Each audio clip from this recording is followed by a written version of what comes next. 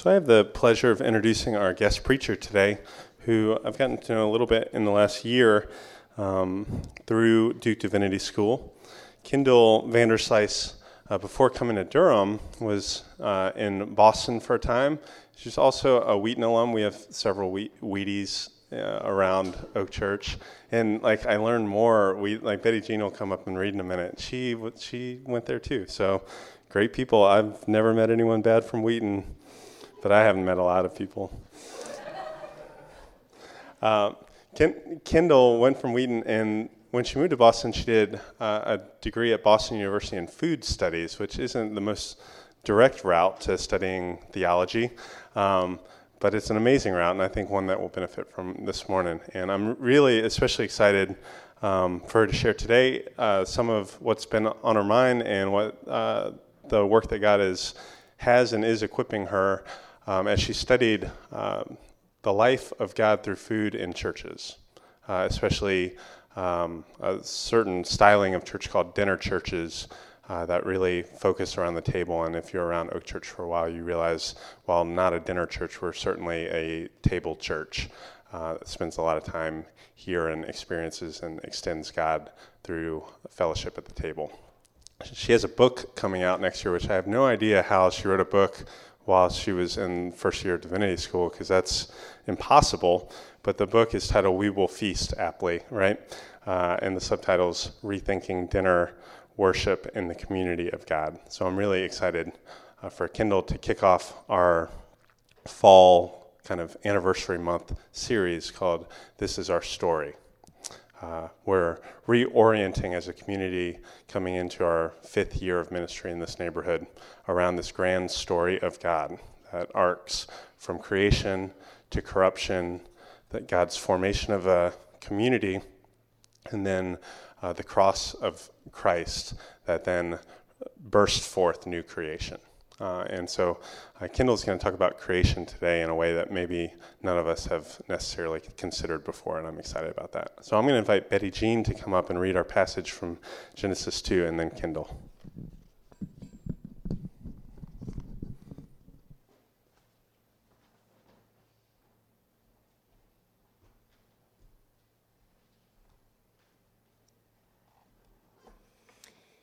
These are the generations of the heaven and earth when they were created.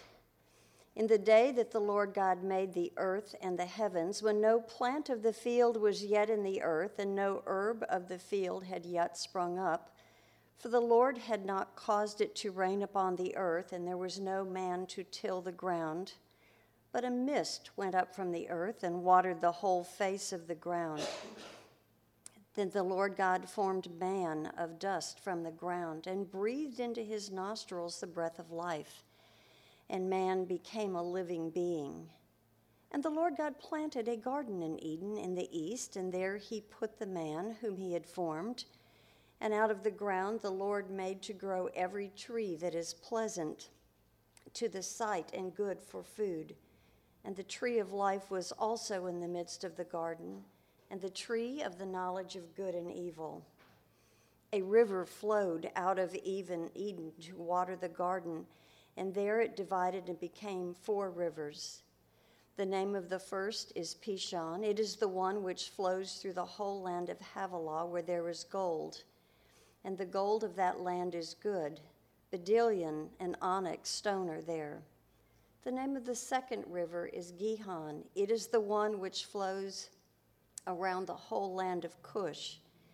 And the name of the third river is Tigris, which flows east of Assyria. And the fourth river is the Euphrates. The Lord God took the man and put him in the Garden of Eden to till it and keep it.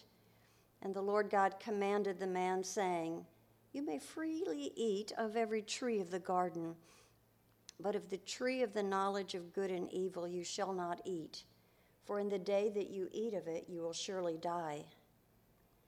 Then the Lord said, It is not good that the man should be alone. I will make him a helper fit for him. So out of the ground the Lord God formed every beast of the field and every bird of the air, and brought them to the man to see what he would call them. And whatever the man called them, and whatever the man called them, every living creature, that was its name. The man gave names to all cattle and to the birds of the air and to every beast of the field. But for the man there was not found a helper fit for him. So the Lord God caused a deep sleep to fall upon the man, and while he slept, he took one of his ribs and closed up its place with flesh, and the rib which the Lord God had taken, and the rib which from the man, and made him into a woman, and brought her to the man. Then the man said, "This at last is bone of my bone and flesh of my flesh, and she shall be called woman, because she was taken out of the man. Therefore a man leaves his father and his mother and cleaves to his wife, and they become one flesh. And the man and his wife were both naked and were not ashamed." This is the word of the Lord.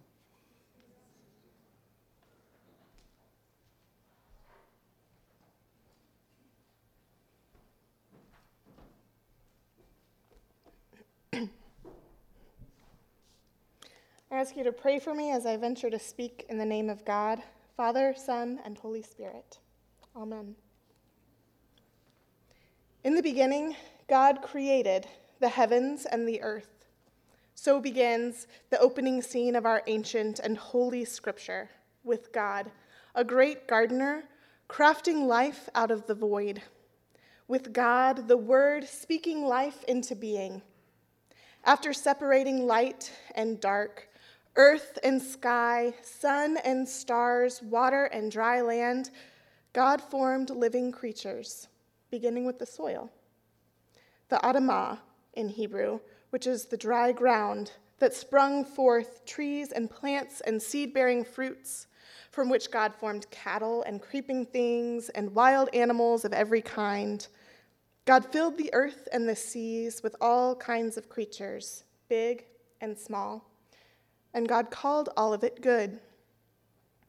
Then God said, "Let's craft one more thing, a creature in our image." And so, picking up a handful of the lush Adamah, God breathed into it the breath of life, and behold, the Adam, Hebrew for human being, soil animated by the breath of God. Only one aspect of this creation was not deemed good. It was a human being alone. And so God crafted a partner to be the Adam's helper and companion, another human to share in the delight of this magnificent creation. And God called all of it very good. The world as God created it to function lived in beautiful interdependence. The seed-bearing fruit, the animals, and the humans all filled the earth with new life. God told the human beings to do just one thing, to delight in this, to take care of this delightful world, to govern the soil out of which you were made, to be fruitful and to multiply, to rest in the mutual reliance among humans and animals and soil, to spread out over the face of the earth so that they might experience the diversity of the world God made, that they might encounter new climates and topographies, new plants and new animals, that they might develop new agricultural techniques and in turn form varied and delicious cuisines. Draw near to God as you participate in the harmonious symphony of the created world. That's all they were told to do. And this is what we were created for. We were created to delight in God by delighting in God's creation. And the best way that God had for us to do this is through eating. We were designed with two primary needs. First, to need nutrition and energy from food. And second, to find companionship in sharing our life with others. We could have been formed with skin that could convert energy from the sun, or with feet that could soak in nutrients from the soil. But instead, creation was formed out of this overflowing abundance of God's delight and God's love, and so even our physical needs reflect this joyousness too. Instead of chlorophyll, we got taste buds. We got tongues with thousands of taste buds that work together with our sense of smell. Every bite of food engages all of the senses. Every experience of eating is a combination of sight and smell and taste and texture, and it's also an experience that draws community together. Even if you eat a meal alone, chances are that your food has been touched by farmers or cooks, or at the very least, ants and bees and microbes. When we eat, we take part in the mutuality of all of creation. We commune with our bodies, we commune with one another, we commune with the created world, and ultimately, we commune with our Creator as well. Some of you might be cringing inside. You might not feel the goodness or the joy of eating. Maybe you have allergies, and it's a reminder at every single meal that certain foods will bring you pain. Maybe eating feels inconvenient, or maybe you feel like when you eat food with others, you're an inconvenience. Maybe you know the grip of hunger. You know the worry over whether or not you'll get to eat tomorrow, or the next day, or the next. Maybe the very foods that connect you to your family and that connect your family to home were the butt of jokes in elementary school. Maybe you can't look at food without counting up calories and wondering how many miles you'd have to run off to burn it all off. As much as the table unites us to one another and to our Creator, it also reminds us that the world right now is not as it's meant to be. 2 trees stood together in the garden where the first humans lived, the tree of life and the tree of knowledge of good and evil. God had only given the humans one thing to do, which was to delight, but God had given them one restriction as well, a restriction on what they could eat. Feast upon the fruits of all of the trees, God said, just stay away from one, the tree of knowledge of good and evil. But as we know, and as you guys will study further next week, this temptation proved too great, and so they plucked from that forbidden tree and they ate. They took the vegetation that was intended to sustain and to be sustained by them, and they used it selfishly. The Orthodox priest Alexander Schmemann says that the fruit of that tree was food whose eating was condemned to be communion with itself alone and not with God. It is the image of the world loved for itself, and eating it is the image of life understood as an end in itself. He says that the original sin that took place that day was a ceasing to hunger after God and God alone. It was a ceasing to see every aspect of life as utterly dependent on an interdependent world, as a sacrament of communion with God.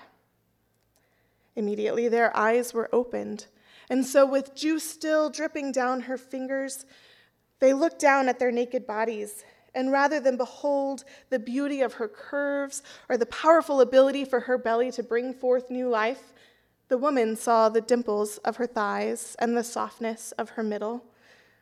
The man felt sweat break out upon his brow as the soil sprouted forth thorns and thistles.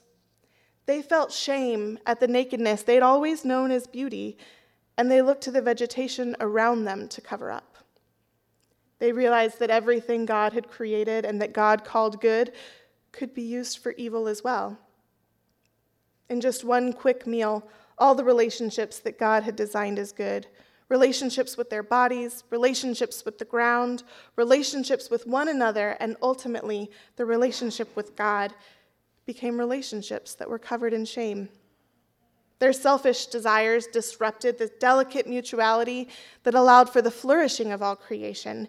And so now, with all of these cycles broken apart, the joy of new life, whether it was out of the ground or out of the woman's body, required sweat and tears and pain. Food and eating mark the brokenness of the creation that God called good and that God so loves. I like to read the gospel as a story of meals. All kinds of meals tell stories. They tell of displacement and migration. They tell of moments of plenty and moments of want. They tell of social hierarchies and family relations. And they memorialize the resilience of people that history is most wont to forget. Carolina Hinojosa Cisneros, a Tejana poet and also a good friend of mine, calls meals generational storytelling with an open mouth and a heaping spoon. The stories that meals tell remind us both that food was created to be powerful and good, and also that creation is not what it's meant to be. God chose meals as the storytelling device for this grand cosmic narrative that we're a part of. It was a meal that brought death into the world, but it's a meal that marks the healing of creation too. When we share food with one another, the bread and the wine, we remember that God breathed into the belly of Mary and brought forth a new Adam in Jesus, the Word who was present in the beginning, the bread of life who promises that we'll hunger no more, the rabbi who ate with those marginalized by society, who turned water into wine and 5 loaves and 2 fishes into a meal for a crowd of thousands. One small meal of forbidden fruit brought death into the world, but through death, Jesus reclaimed our eating as a sign of new life. As you feast together, he told his followers, remember this bread and this wine. Remember my body and my blood, this death that brings the world back to life. We eat today in a world that suffers the ramifications of this fall. We feel this whenever our bellies rumble and we don't know when we'll get to eat. We feel this when we fear every calorie and the effect it might have on our thighs. We feel this when a single misplaced tree nut could send us into anaphylactic shock. We feel this when we prick our fingers on the thorns and the thistles and when our brows drip with sweat. But we still abide in a world that God called very good. We still experience the gift of communion with one another and with our Creator as we sit together and eat. We learn to hunger for a world that is loved not for itself, not as an end in itself, but a world that exists as a sacrament of communion with God.